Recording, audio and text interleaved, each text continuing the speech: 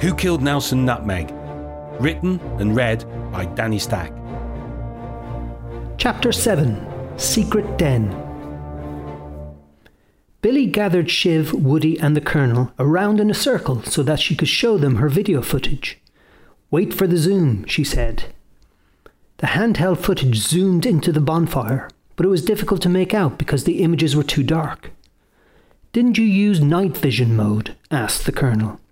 "It's pay as you go," said Billy with a hint of embarrassment. To make matters worse, the phone started beeping and the footage disappeared.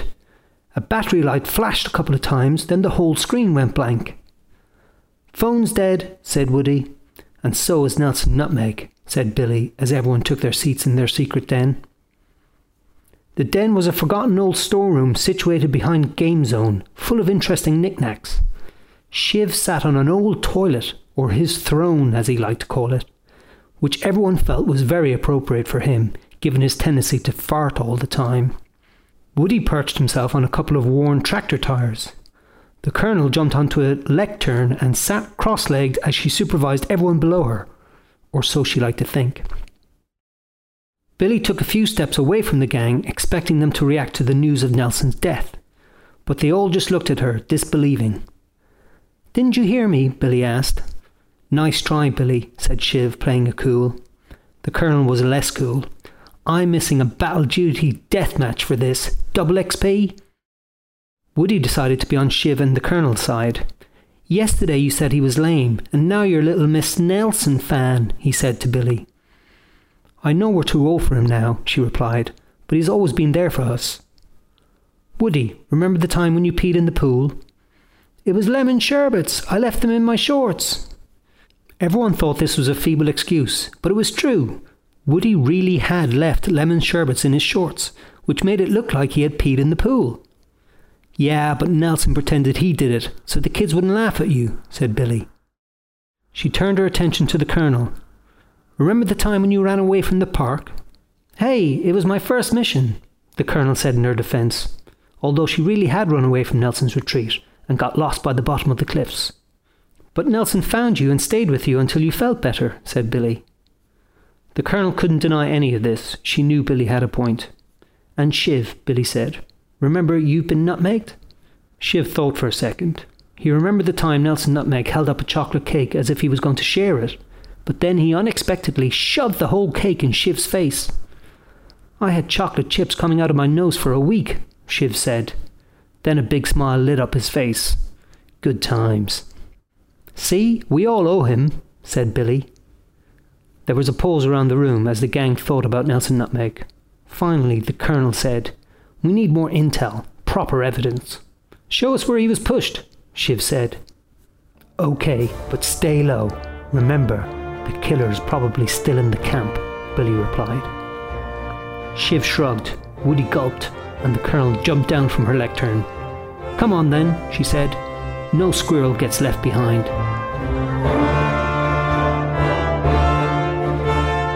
Chapter 8. Looking for Clues. Billy led the gang away from the main throng of Nelson's retreat, taking the long way around the camp to go to the cliffs.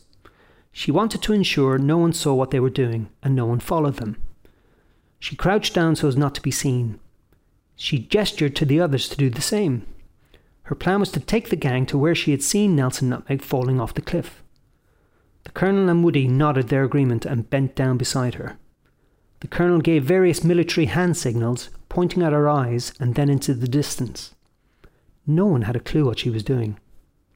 Shiv, on the other hand, was happily sucking a lollipop, not really interested in ducking out of sight or following military signals. He wasn't taking this Nelson Nutmeg is dead thing seriously, but it could prove a handy distraction until lunchtime. Billy led the gang down one of the winding paths of the caravan park, trying to stay low.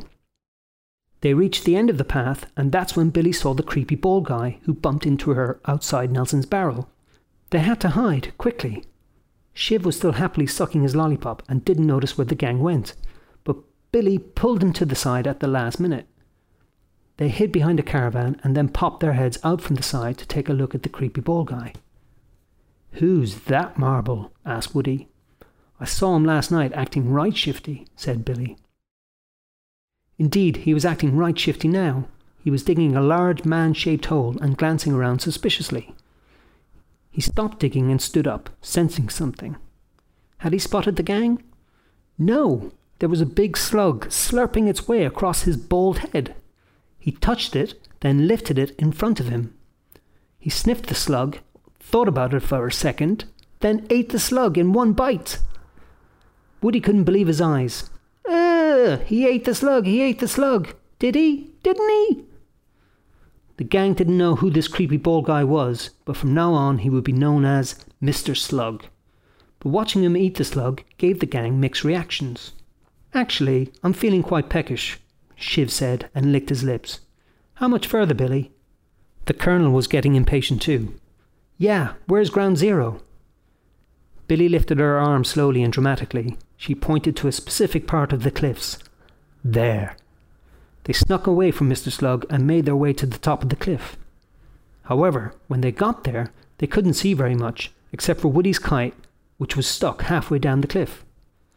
There wasn't any real evidence that anyone had been pushed from this point or that a murder had taken place.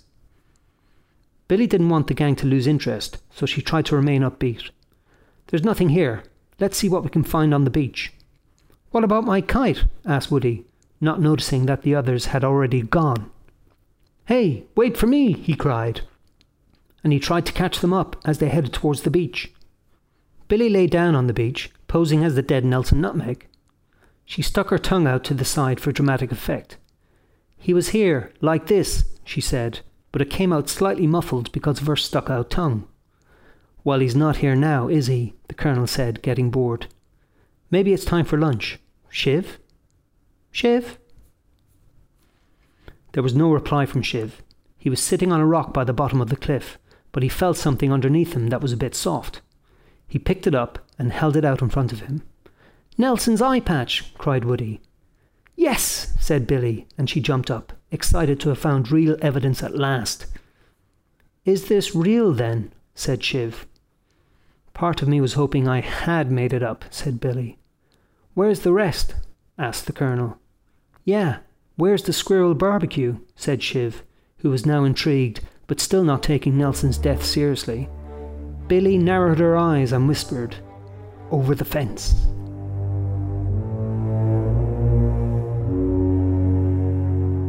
Chapter 9. Let's do this. There was an imposing electric fence along the cliff top that was normally well out of bounds for everyone, kids and adults alike. Billy, Shiv, Woody and the Colonel had never been this far along the path before. In fact, there wasn't really a path. The ground was uneven and there was a lot of long grass. The Colonel, Shiv and Woody edged towards the fence, which buzzed ominously. Woody crouched down in front of a sign which read, Danger! Electric fence! Woody said the words over and over in his head. He was really tempted to reach out and touch the fence. Don't touch that, the Colonel ordered. Bzzzt! A loud buzzing sound caught their attention and they looked at Shiv. He hadn't been able to resist touching the fence. Some of his hair had gone all spiky and a few wisps of smoke trailed from his head. Yeah, don't touch that. Again, he said. Billy arrived holding Swindon's sci-fi duvet. She threw it over the sign to stop the electric current from harming them as they climbed over the fence. But no one moved. Billy looked at each member of the gang in turn, and they all focused on Woody. Woody shook his head wearily. He was always the one chosen to go first for some reason, and he started to climb over the fence using Swindon's duvet. Ow, ow, ow, ow, ow, he cried, and the others stepped forward, afraid that Woody had been zapped by the fence. Ha ha, got you, Woody said. He was only pretending. It was his way of getting his own back for always picking him to go first. However, he lost his balance and landed awkwardly on the other side of the fence. He narrowly avoided a big steaming pile of cow dung. Shiv casually jumped over the fence but still had some electric shock in his hands. He patted Woody on the back, which made Woody jolt with some of Shiv's electricity. Woody stepped forward, right into the cow dung. The others laughed to themselves as Woody pulled faces, desperately trying to wipe the cow dung from his sandal. Once they were all safely over the fence, the gang looked for clues at the place where Billy had seen someone throw Nelson Nutmeg's costume into the bonfire.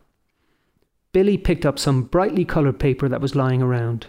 "Chew wrappers," she said. "Could be nothing," said the Colonel. Shiv decided to see if there was still any electric shock left in his hands, and he held out his finger towards the Colonel. "Bzz, bzz, bzz," he said. But the Colonel grabbed his finger, surprising Shiv. "Do you want anyone to be able to pull that finger again?" she asked. "That's not becoming behaviour of an officer," said Shiv. "Yeah, well, you put the infant into infantry," the Colonel replied. Shiv and the Colonel smirked at each other, enjoying the banter. Billy rolled her eyes. "We haven't got any evidence yet, and you guys are just mucking around." "Can't we have lunch now? My tummy's eating itself," said Shiv. At that precise moment, a loud rumbling noise came from his stomach.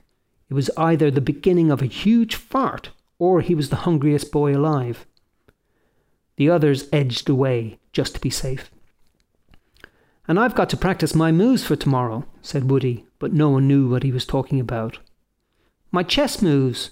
They call me the Lethal Bishop. I'm all about the diagonals." Billy wanted them to focus on the task at hand. "Don't you get it? Someone may have been burnt. Murdered," she said. "Murdered," said Woody. "Exactly," said Billy. "Something terrible has happened. Are you in or not?" "Let's do this," said Shiv. No one had expected Shiv to be the one to show interest, especially Billy. Still, she was pleased he was taking this seriously, so she held out her hand to shake on it. Shiv held out his hand too, but then he took it away. "It's got to be a squirrel shake. For Nelson." That made sense, although doing a squirrel shake on top of the cliff felt a bit weird. Billy and Shiv outstretched their hands, waved them in front of their noses, then jumped around and wiggled their bottoms. Woody and the Colonel giggled, enjoying the show. Swindon was trudging up the path behind him, holding a special aerial to track any UFO activity in the area. "What are you jokers up to?" he said, not realising he looked fairly stupid himself holding the aerial, wearing a long coat and a flappy hat in the middle of summer. "We're going to find out who killed Nelson Nutmeg," Woody said. But Swindon sighed. "Not you as well," he said, but he could see that the gang looked determined. "What have you found?" Billy showed Swindon her video footage and the chew wrappers she'd found by the bonfire. Shiv held up Nelson's eye patch. Swindon didn't seem very impressed. "Is that it?" he said. "It's a start," said Billy, fed up with being ridiculed by her brother.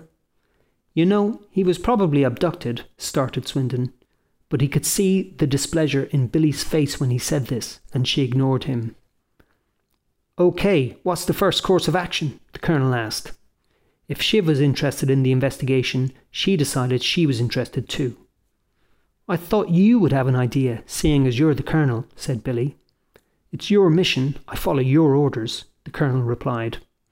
"OK," Billy said, desperately trying to think of something. "I say we tell the owners." Everyone groaned at this idea.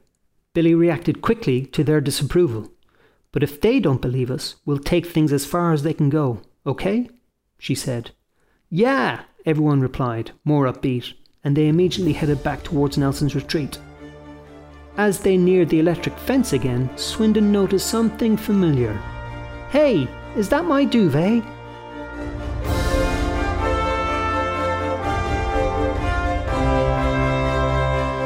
You've been listening to Who Killed Nelson Nutmeg. It was read by Danny Stack from his own novelisation of the film. To find out more and watch some clips from the movie, visit nelsonnutmeg.com.